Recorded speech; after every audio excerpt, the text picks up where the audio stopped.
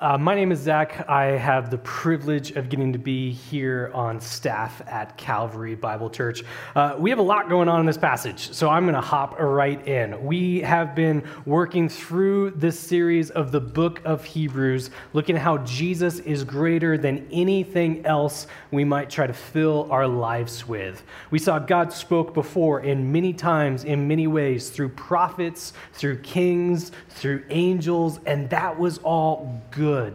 But now we have this revelation, God speaking to people through Jesus, who offers us a great salvation. If you weren't here last week, we're going to do some recap kind of throughout because this passage really builds off of what we've been talking about, especially in chapter 2. I mean, just look at the first verse, the first three words of Hebrews chapter 3. It says, "Therefore, holy brothers and sisters."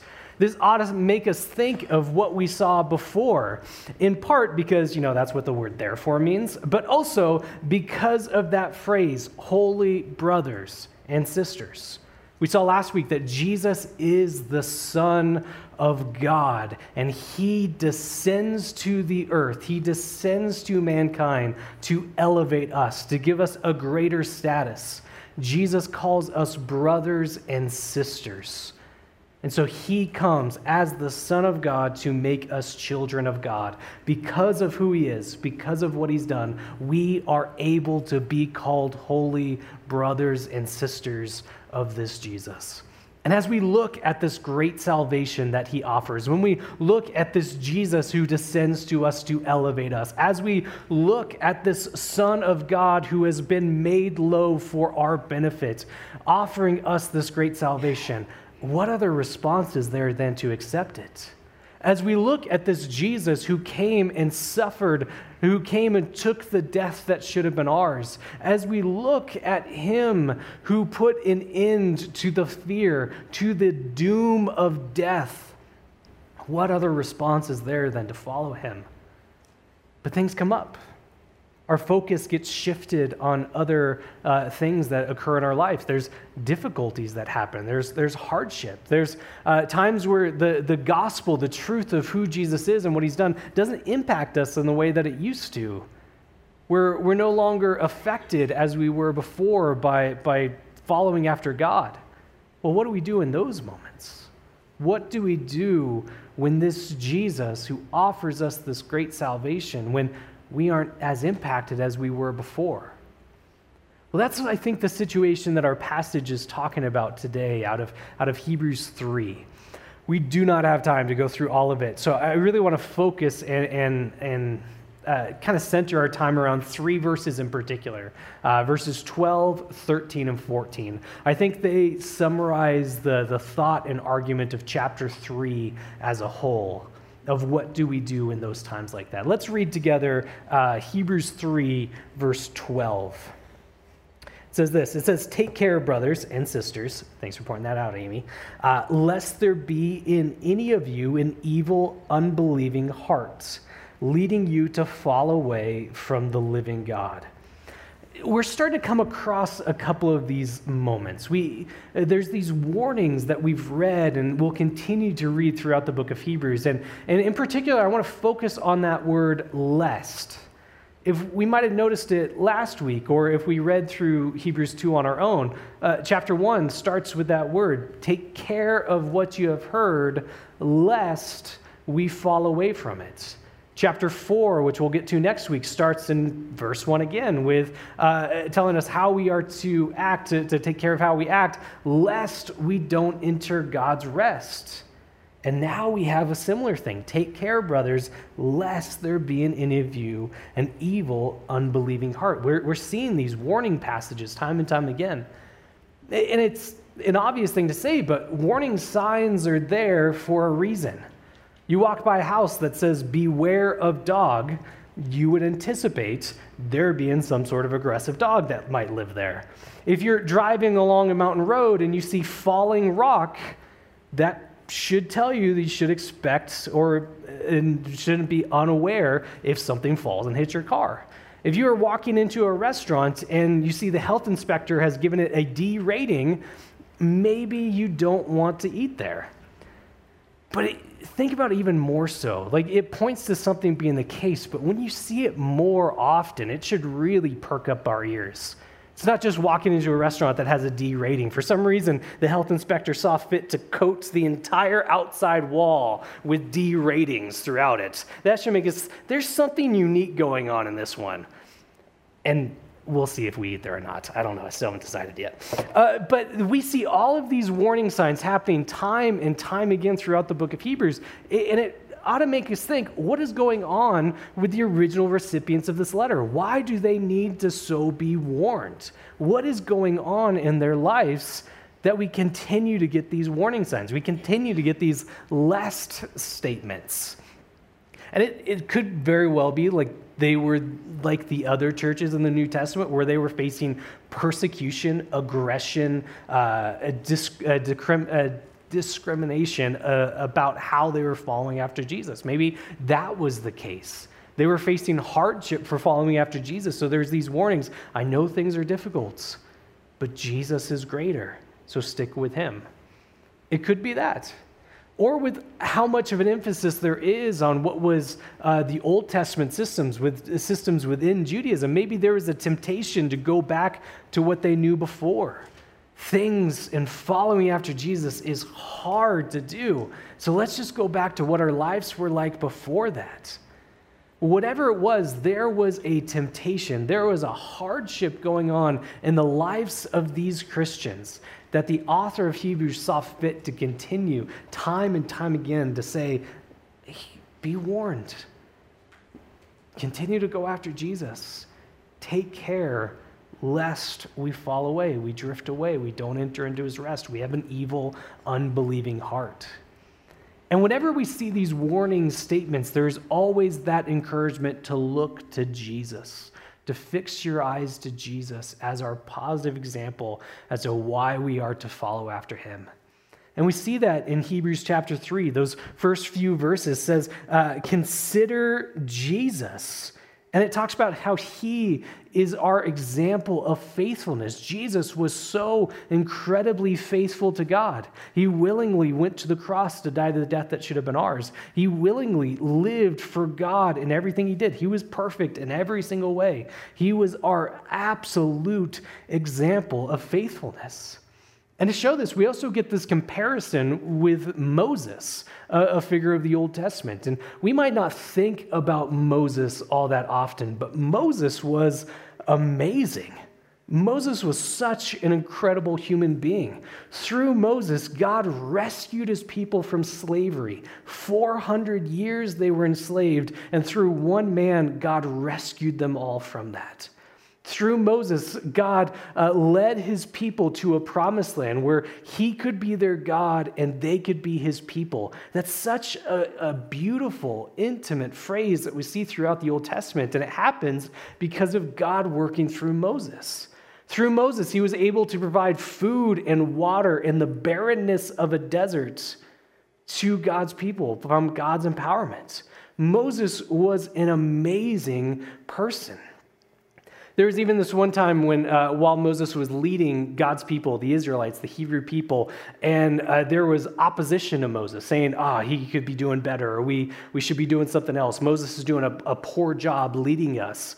And God himself speaks in defense of Moses. Imagine that scene in a courtroom. Witness for the accused, the creator of all things. That's a pretty strong argument to be had. But we read about this in the book of Numbers chapter 12. If you want to turn with me, you can. It'll be on the screen otherwise. So Numbers is the fourth book that we have in our Bible. And in Numbers chapter 12, we have God himself speaking, starting in verse 6. This is what it says. And this is God, and God said, hear my words. If there is a prophet among you, I, the Lord, make myself known to him. In a vision, I speak to him in a dream. Not so with my servant Moses. He is faithful in all my house. With him I speak mouth to mouth, clearly, not in riddles, and he beholds the form of the Lord. Why then were you not afraid to speak against my servant Moses? That is an incredible passage. That doesn't get said about anyone. Speaking mouth to mouth, we have the phrase face to face, but it's showing the personalness, the intimacy of that. It's not in riddles. It's not how God speaks to anyone else. He's speaking to Moses in a special, unique way. It's elevating Moses so highly. He's saying he is a faithful servant. Moses is so amazing. And if this isn't enough to show you why, just ask any of our women who's in our women's Bible studies as they are working through the book of Exodus together. As time and time again, they will get to see how incredible Moses is. I wasn't going to bring it up. We'll see if it works on you, and I might ditch it for second service. But it was listening, and it was pointed out to me, like, you think of the city of Los Angeles, which to me is pretty close to home. I have a lot of love for that city. For a lot of people, it's just the bastion of paganism and all that fun stuff. So think of that city, and what you have within that city. There is a statue of Moses in the city of Los Angeles, in the courthouse, holding the Ten Commandments. This figure who has, people aren't holding to the God of Moses, and yet they still know the value and impact of him, that they erect a statue of him in a city like Los Angeles. If that doesn't show you the lasting impact of Moses, I don't know what will. And yet what we see in our passage, Jesus is greater. Jesus is greater than Moses. Look at Hebrews 3 again. We'll read verse 3. It says, "For Jesus has been counted worthy of more glory than Moses." Skip to verse 5. "Now Moses was faithful in all God's house as a servant." Does that sound familiar at all? It's the exact language that we just read in Numbers chapter 12, a passage showing the honor and status of Moses. And it's saying that here as well. Moses was faithful in all God's house as a servant to testify to the things that would be spoken later. But Christ is faithful over God's house as a son. You following with the argument there? So it's not disparaging Moses in any way. It's saying Moses is amazing. He was faithful in all God's house as a servant. But Jesus is of higher status. Jesus is worthy of more glory. Jesus is of more, he is more of our example of faithfulness because he is the Son. He's the Son of God. Even Jesus himself, he's recorded as saying this in John 5:46. He says, "If you believed Moses, you would believe me, for he wrote of me." Moses wrote of me. So Moses was this incredible figure. He was so faithful to God. He's a tremendous example of faithfulness, and yet Jesus was greater. So as we are struggling, as we're trying to figure out how do we follow this God, even in the midst of this world that is so chaotic, we fix our eyes to Jesus. We consider Jesus, who is faithful over all, greater even than Moses. He is our example of faithfulness. Look again at Hebrews 3:12. It says, "Take care, brothers, lest there be in any of you an evil, unbelieving heart, leading you to fall away from the living God." How do we avoid that? How do we address that as an issue? Well, it's first and foremost, we consider Jesus, who's worthy of more glory than Moses, who is our absolute example of faithfulness, of following and pursuing this God. But we also get with that a negative example. So we have the positive, consider Jesus, but we have throughout this passage a negative example as well with the telling or the retelling of the story of Israel in the wanderings under Moses' leadership. And time again, they would do this. They would fall away from the living God. And so what we have in this is a warning to not be like Israel, who did not check their hearts and continue to fall away from him. And if you don't know the story, or we could all use the reminder of it, so God had rescued his people. They were slaves 400 years. God had rescued them. God was bringing them to a land that would be their own. That is a huge jump from slave to landowner in an instant. And God was doing that for his people. God was guiding his people through the desert where everything looks the same. The desert's such an easy place to get lost. God was guiding them through a pillar of fire and a pillar of cloud, showing them every step they were to take. God provided for all of their needs while in the desert, and every step of the way, God's people tried to give up on him. They tried to fall away from him. This all culminates to when they were just on the outside of entering into this promised land that God was giving them. And they sent in spies to see what it was like, to see who was there, what was the quality of the land, all that. And the spies come back with a report, and the Israelites ask, oh, is the land as good as we were told? Oh, it's even better than we could have even imagined. Fantastic. Let's go and get this land that God has promised for us. One problem, there's some really powerful armies there. All is lost. We were better off as slaves. You might as well just curl up and die right here. All the while, they're forgetting that God has been guiding them every step of the way, that God had rescued them from Egypt, the world superpower at the time. And you don't get to be a world superpower at this time with just having a real feeble army. They were the military super force as well. God rescued them from that army. Now they're going to this place that is nowhere near as fortified. And they're just like, what can we even do about it? What's the hope here? What we see throughout Israel is this warning that they moved from having these doubts about God. That's not an issue. It's never a problem to have doubts about God. Then this turned to grumbling, these complaints about God. And again, that's not an issue. We are told we can bring our complaints to God. But the issue is when that develops into contempt, which we see in Israel, in the Israelites. Then that can turn into a hardness of heart. And that will almost always turn into unbelief. And we see that with these Israelites. They were complaining. They had doubts. And when difficulty came, when there was an inconvenience, it turned to contempt, to hardness of hearts and unbelief. And to show this in our passage, we have another quotation of the Old Testament. There's this quotation of Psalm 95. Now, I get it. We've had a lot of passages today. I didn't even lead us in with a nice little funny story to get us started. And so I know there's been a lot of content, but I think it's really important that we spend some time on Psalm 95. For one, we have like 4 verses of it quoted in Hebrews 3.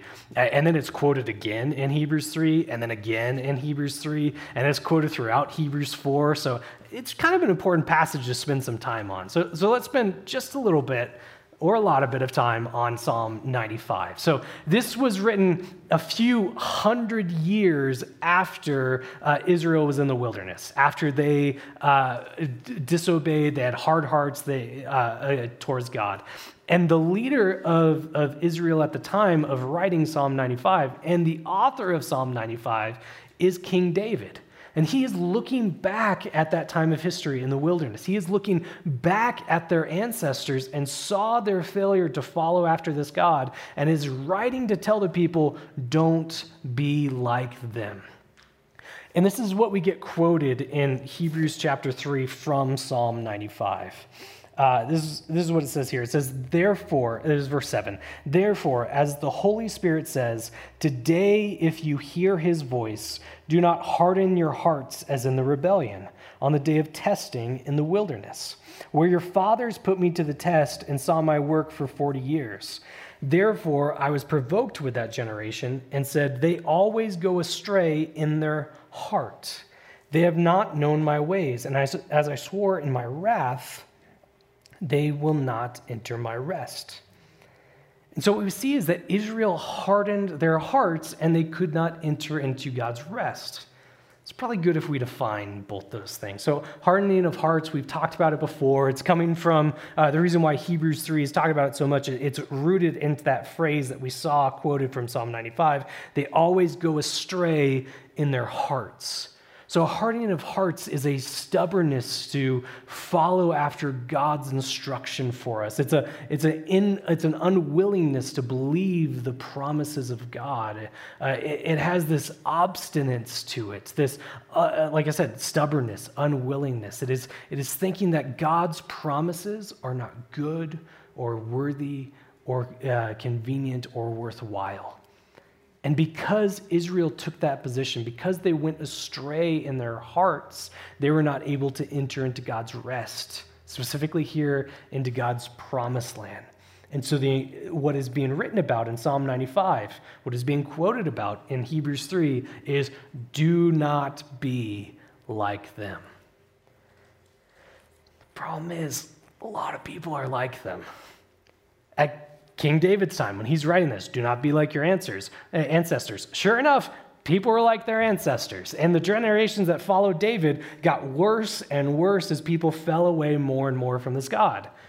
So now we get to Hebrews 3, telling the early church, do not be like your ancestors or like their ancestors. And sure enough, people in the early church fell away from God. They saw the faithfulness of Jesus, and they still said no to that.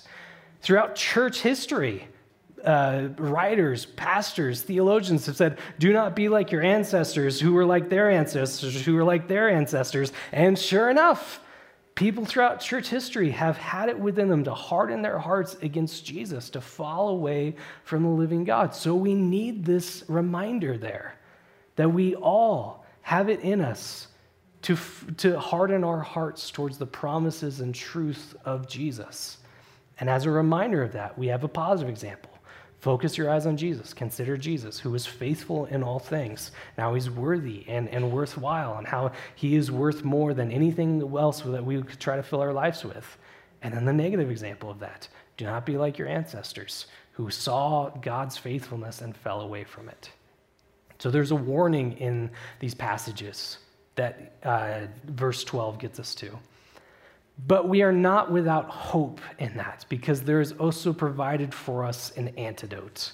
We all have it in us to do this. So how do we war against that? Look at verse 13, Hebrews 3, verse 13. It says, but exhort one another every day, as long as it's called today, that none of you may be hardened by the deceitfulness of sin. How do we ensure that we do not repeat the errors of the past? How do we not be like all those who have been around God and still found reason to be apart from God? How do we go against that? We exhort. We could also hear that as we encourage each other every day. And I really like how it's put together. Every day, as long as it's called today. Again, this is taking it from the language of Psalm 95. It says, today, if you hear his voice. And so it's saying, as long as it's called today, we are to encourage one another. I cut it out, but I think I'm still going to say it. Again, you guys are guinea pigs, so tell me if this doesn't work. I think today has two focuses with it. So we are to encourage one another today, as long as it's called today. This tells us the frequency and the duration of how we are to do it. So the frequency, every day we get to say it's today. And so as long as it's called today, we are encouraging one another. We need to do it fresh each day because we have fresh temptations each day. So as long as it's called today, with that frequency, we are to encourage each other. And for the duration, like getting a reminder in the morning can almost always mean nothing to us at night. So we need to, as long as it's called today, continue to exhort, continue to encourage each other, lest we fall away, lest we have an evil, unbelieving heart within it. So encourage each other as long as it's called today. And we need to be doing this. We need to be sharing stories of God's faithfulness in our lives. We need to be reminding each other of how we have seen God work. We need to be pointing each other to the truths of who God is and what he's done often. As long as it's called today, we need to be doing this. We meet as a staff for the Thornton campus twice a month, every first and third Tuesday. And every single one of these staff meetings starts with this question: what have we seen God doing? Where in our lives, in the lives of Calvary Thornton, and Calvary as a whole, have we seen God at work? And we ask these questions not because we come with lengthy lists of shares, but because the opposite is more often true.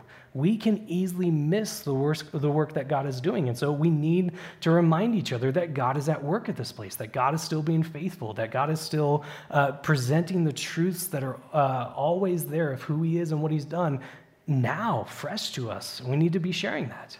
And we don't have this time set aside because we're particularly holy, but because we are particularly susceptible to not hearing these truths.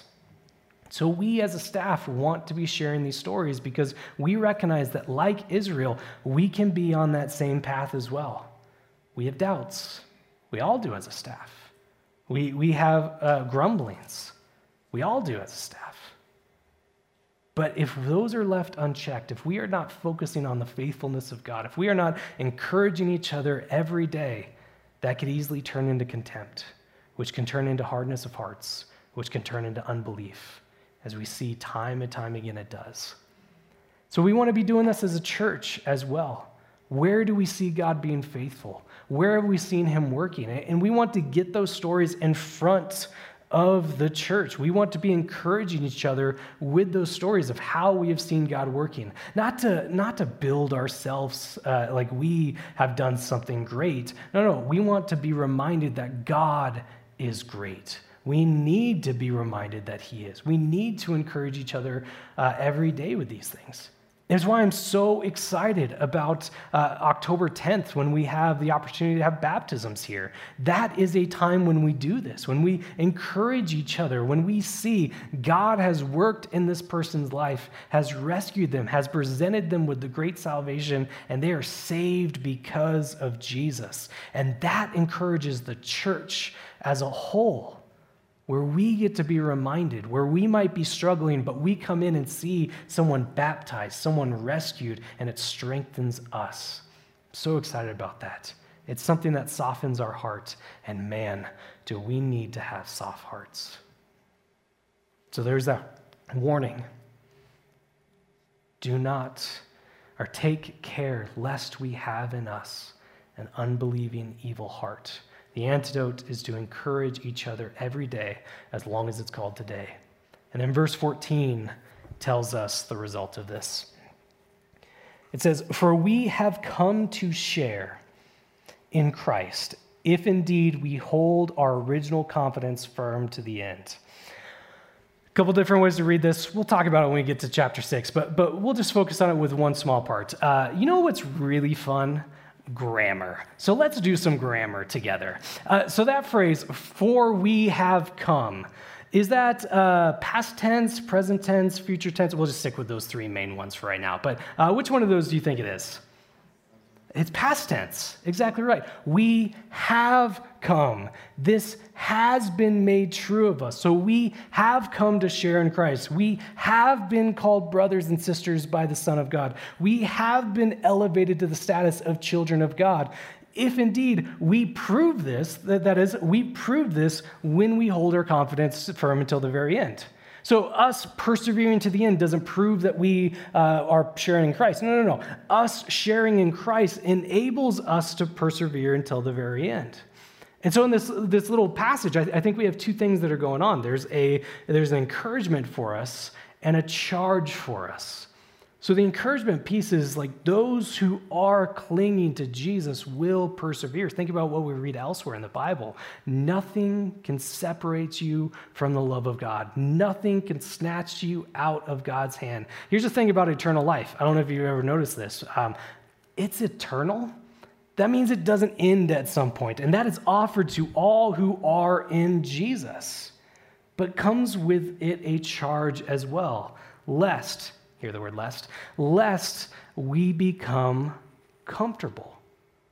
Always be working against what we see in our ancestors. Always be working against having this hardness of heart. Do not be like the Israelites. Do not be like all those saints who have seen God work and said no to that. Always be working to encourage each other. Always be taking status of the hardness of our heart, lest we fall away from this God who has presented us, himself to us. Always be working towards softening our hearts. So I want to end with us thinking about this in two different ways.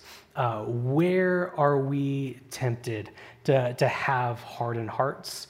And then how can we work against that?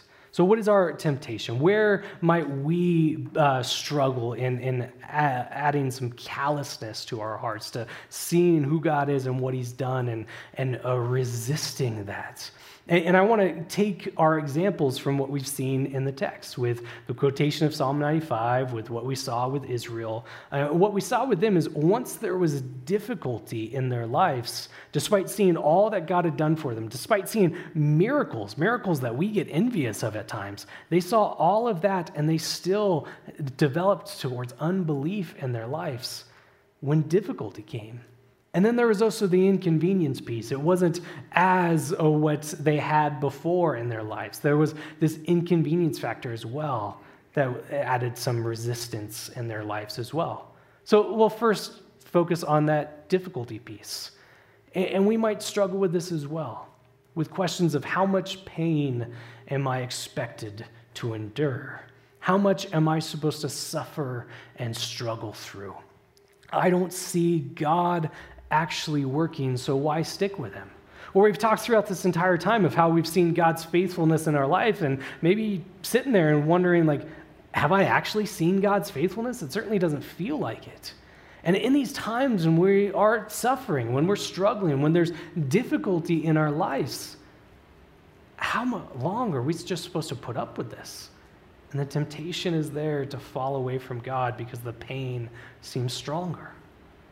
Or the inconvenience piece in there.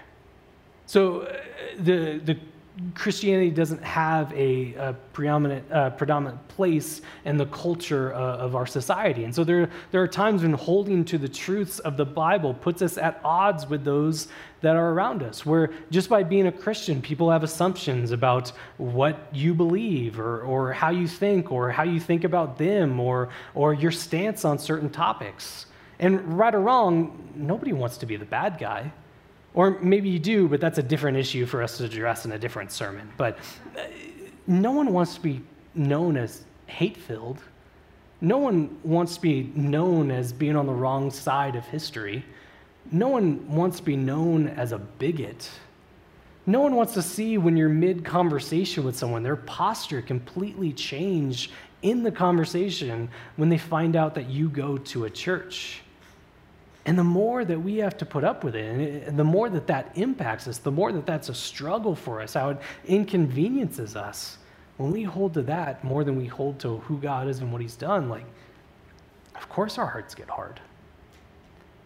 Or there's also what we saw in verse 13. It says, encourage one another as long as it's called today, that none of you may be hardened by the deceitfulness of sin.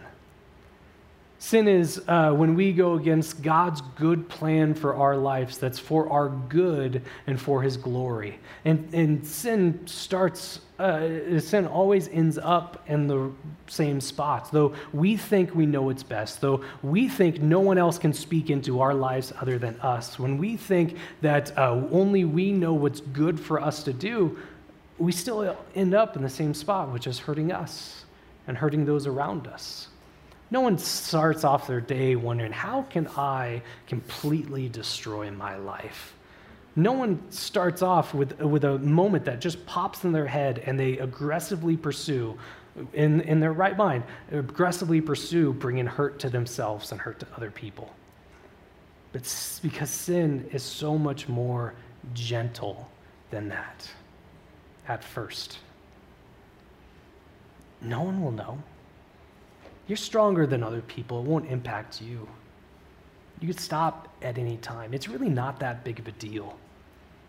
And then over time, we barely recognize ourselves anymore, let alone what we can justify and rationalize as doing that our younger self would look at and be horrified at. And instead, now there's a new deceit, and the gentleness is gone. You are too far gone. Nothing can fix you now. You might as well just keep at it. Could be any of these or other examples that we come across. And yet, in each of these moments, we see pursuing something takes a greater spot than pursuing God. As we get on that path, with what starts as doubts, which we all have doubts about God or what God is doing. When we have grumbling, which we all have thoughts about how things could be different. And this needs to be a place where we can freely share those things, doubts and grumblings and complaints. We need to be able to share those. We need to be willing to hear those and not scoff or wince away, because the alternative is this: when those are left unchecked, it turns to contempt. The question is no longer why, God. It's not a question anymore. It becomes accusations and assumptions about why. And that very easily turns into a hard heart, and that very easily turns into unbelief. We all can be tempted to go down that path, like what we see in Israel, like what we've seen in all those saints. We all can have that temptation. So how do we work against it? How do we help soften our hearts? Well, the first is remembering that the truth and promises of God are good. Sin tells us that they're not. Sin tells us that other things are more worth our time and effort and energy. But it's the reminder of who God is and what he's done is our ultimate good. Pastor Tom had this great quote in our preachers meeting this past Monday. He said, the ability to persevere in the Christian life is proportional to our knowledge of who Jesus is. Let me make sure I got that right. Endurance in the Christian life is proportional to who Jesus is, who we know Jesus to be. That was much better than what I said. The endurance in the Christian life is proportional to who we know Jesus to be. So our ability to follow after Jesus comes from us knowing what he has done for us. Our ability to live for God comes from us seeing first who God is and what he's done to show his love and care and compassion for us. I thought about when I was a kid, I was playing football. The league was called Junior All-American. It's kind of like a Pop Warner. So it's football leagues for those in elementary and middle school. And we had this team this one year that we felt pretty confident about at the start of the year. But then we had some injuries and some obstacles to kind of get through. But then we won a game. And then we won another game. And then we won again. And after this time, there started to be something brewing, and that something was hope. What if we can make it to playoffs?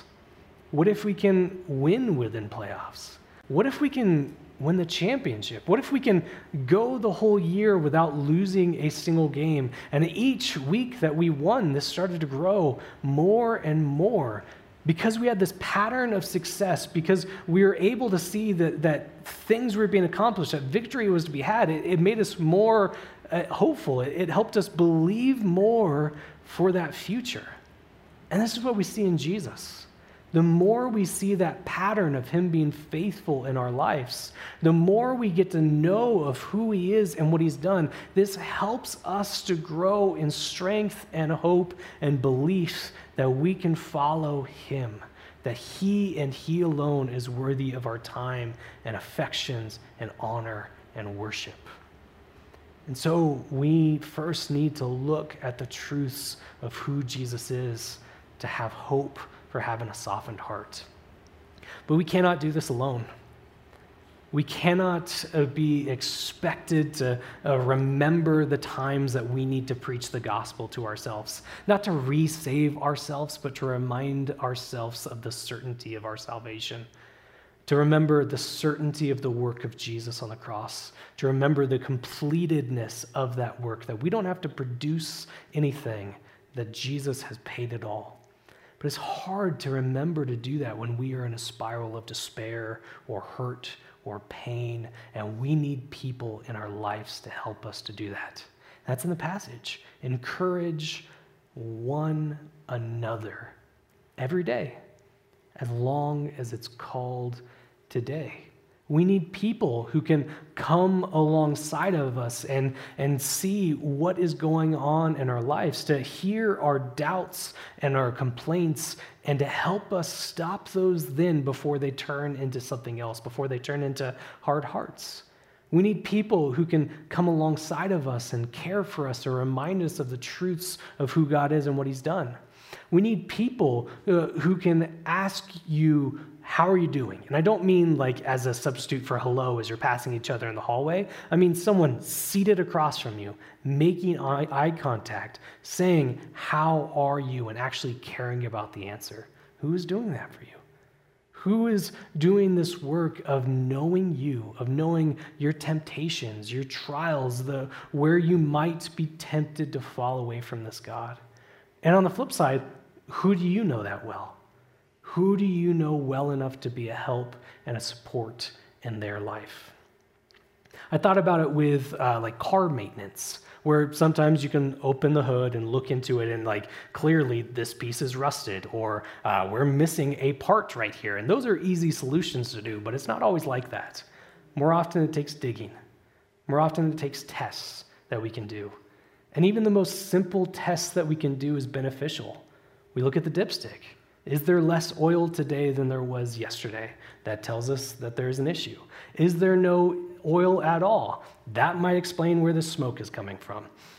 We need people who know us well enough to know the tests that we need, who can come alongside of us, who can ask us and care for us in the same way. But for the love of God, do not call them a dipstick.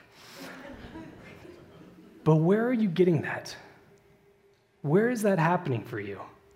Maybe it's in one of our groups. It's the aforementioned women's Bible study. It's the men's Bible studies. Or you come on Wednesday nights and you have a middle school or a high school small group that can be that support for you.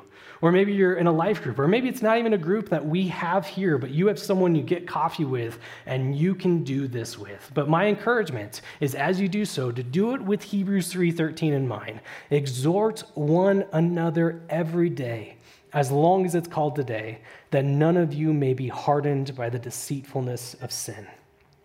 See, the heart is a private place, but it becomes irreparably damaged if we keep it that way. And again, our ability to persevere in the Christian life is proportional to us knowing who Jesus is.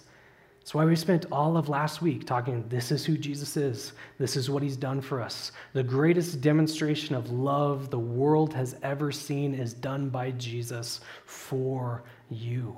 It's why we have this entire series going through this book of Hebrews, to see how is Jesus greater than anything else that we might try to fill our lives with. Because the temptation is to fill our lives with something else. So how can we be reminded that Jesus truly is greater than? So with that as the truth, with that as the ultimate truth, let's continue to come alongside of each other and ask them the simple question, how is your heart? Let me pray for us. Father, we are so grateful for the example that you give to us. You are the example of faithfulness. Moses is amazing, and yet you are greater. So as we are tempted, whether by difficulty or inconvenience or sin, to try to fill our lives with anything else, we can first and foremost look to you as our example of faithfulness. And you also give us a negative example as well, to not be like our ancestors, who got to see the greatest of your work and person on display and still said no to your promises. Let us come together with other Christians, other people you have placed in our lives who can know what our temptations are, our struggles, our signs of pulling different places, and they can help us point us back to you. This doesn't mean there's not difficulty. It doesn't mean that there's not highs and lows of following after you, God, but it is that inside of that, the encouragement is to cling to you. And help us do that. Whether this clinging is a hug, an embrace, because we have been so struck by the love and affection you have shown us, or whether this hug is just clinging to you out of desperation, whipped by the world around us, you tell us you will persevere because of the work that you have already done. So it's to you and you alone that we pray to. Amen.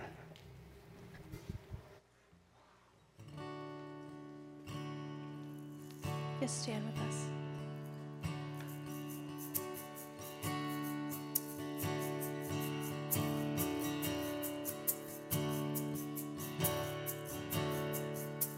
Worthy of every song we could ever sing,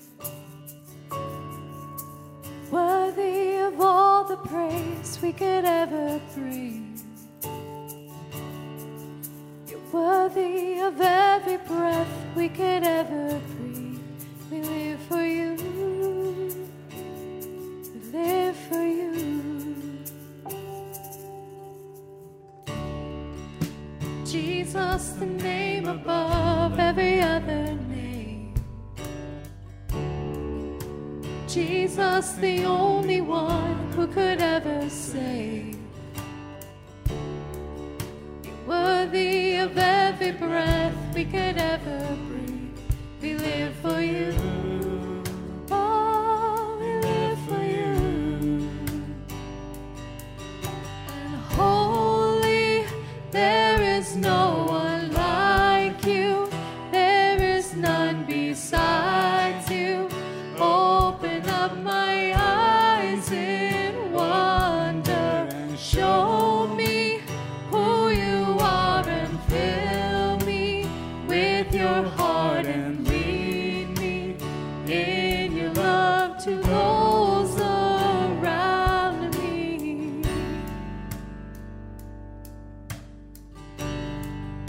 Jesus, the name above every other name. Jesus, the only one who could ever save. You're worthy of every breath we could ever breathe. We live for you. Oh, we live for you. And holy, there is no one like you.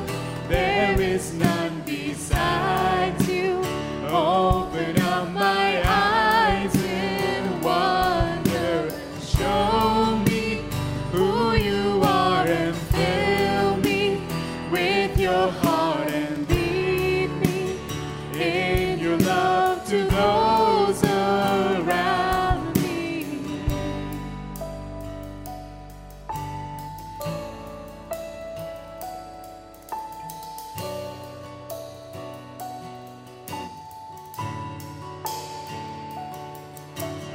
I will build my life upon your love.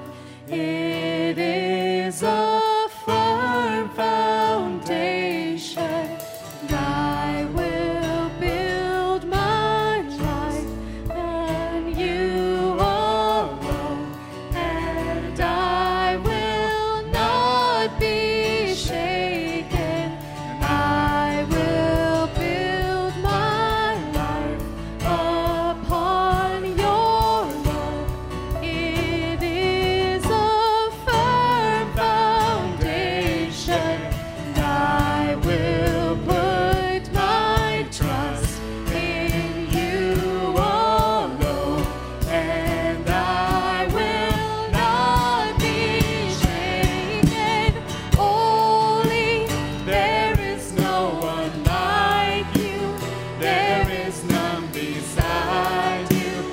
Open up my eyes in wonder and show me who you are and fill me with your heart and lead me in your love to those around me.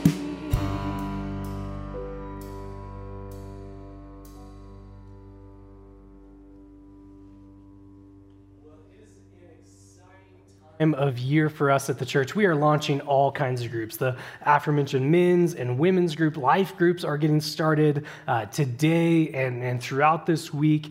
And one of the things that we think will be really cool about this is we also have an app that we are getting off the ground as well. Our database is connected to it. How you've been checking your kids in is connected to this. This is a great way to be in the group. There's communication that we can do within the groups that we're part of here. I heard as Erie was getting this implemented for how they can get kids checked in, that kids were still being checked in 20-ish minutes into service, but you can check your kids kids in advance, scan a barcode, and get them in there before service actually starts, which sounds amazing, right? Not standing around for 20 minutes? That's fantastic. So encourage you to download this app. It is how we do communication with our groups. You can see what events are coming up. We told you before, like, scan this for Mobile Bulletin. Mobile Bulletin is also on this. There's all kinds of cool features that are part of this app. We also are now doing our giving through this company. We were doing it with a different one before. So now we have everything coming from one system. So if you were a reoccurring online giver with the previous system, ask that you switch over to this as well. Your old one will be stopped as soon as you switch over to this. This is really important because end of this month, Angie? Is that right, that we are asking people to switch over to this by? End of this month, switch over to this because we are losing the old database and that will go away. So these cards have been by the donuts and you've been neglecting them for the last couple weeks. So I am telling you, please grab one of these cards. It's simple instructions of how to get them set up, your account on this side, how to switch over to giving on the other side. I was able to sign up onto the app in the 3 minutes that I was waiting for food to get delivered once. So it's really easy. The steps are really easy to get to do this. Please sign up for this. As you hear about these groups that we are offering at this launch time and you are still interested in joining, we can absolutely still get you involved. But either way, whether in groups now or will be in the future or attending this church, download the Church Center app. Let me pray for us as we go out this week. May you know more and more of this great Jesus who offers to us a great salvation, who is how God reveals himself to his people. And as we are tempted and tried in many ways to fill our lives with anything else, may we know first and foremost that he is greater than anything else we might try to fill our lives with. As we come alongside others, let's encourage them as we need it. When we have doubts and grumblings, let us find encouragement from them as well, as we need each other to keep our hearts soft, is following after this great Jesus. So to him and him alone we pray. Amen. Have a good rest of your week.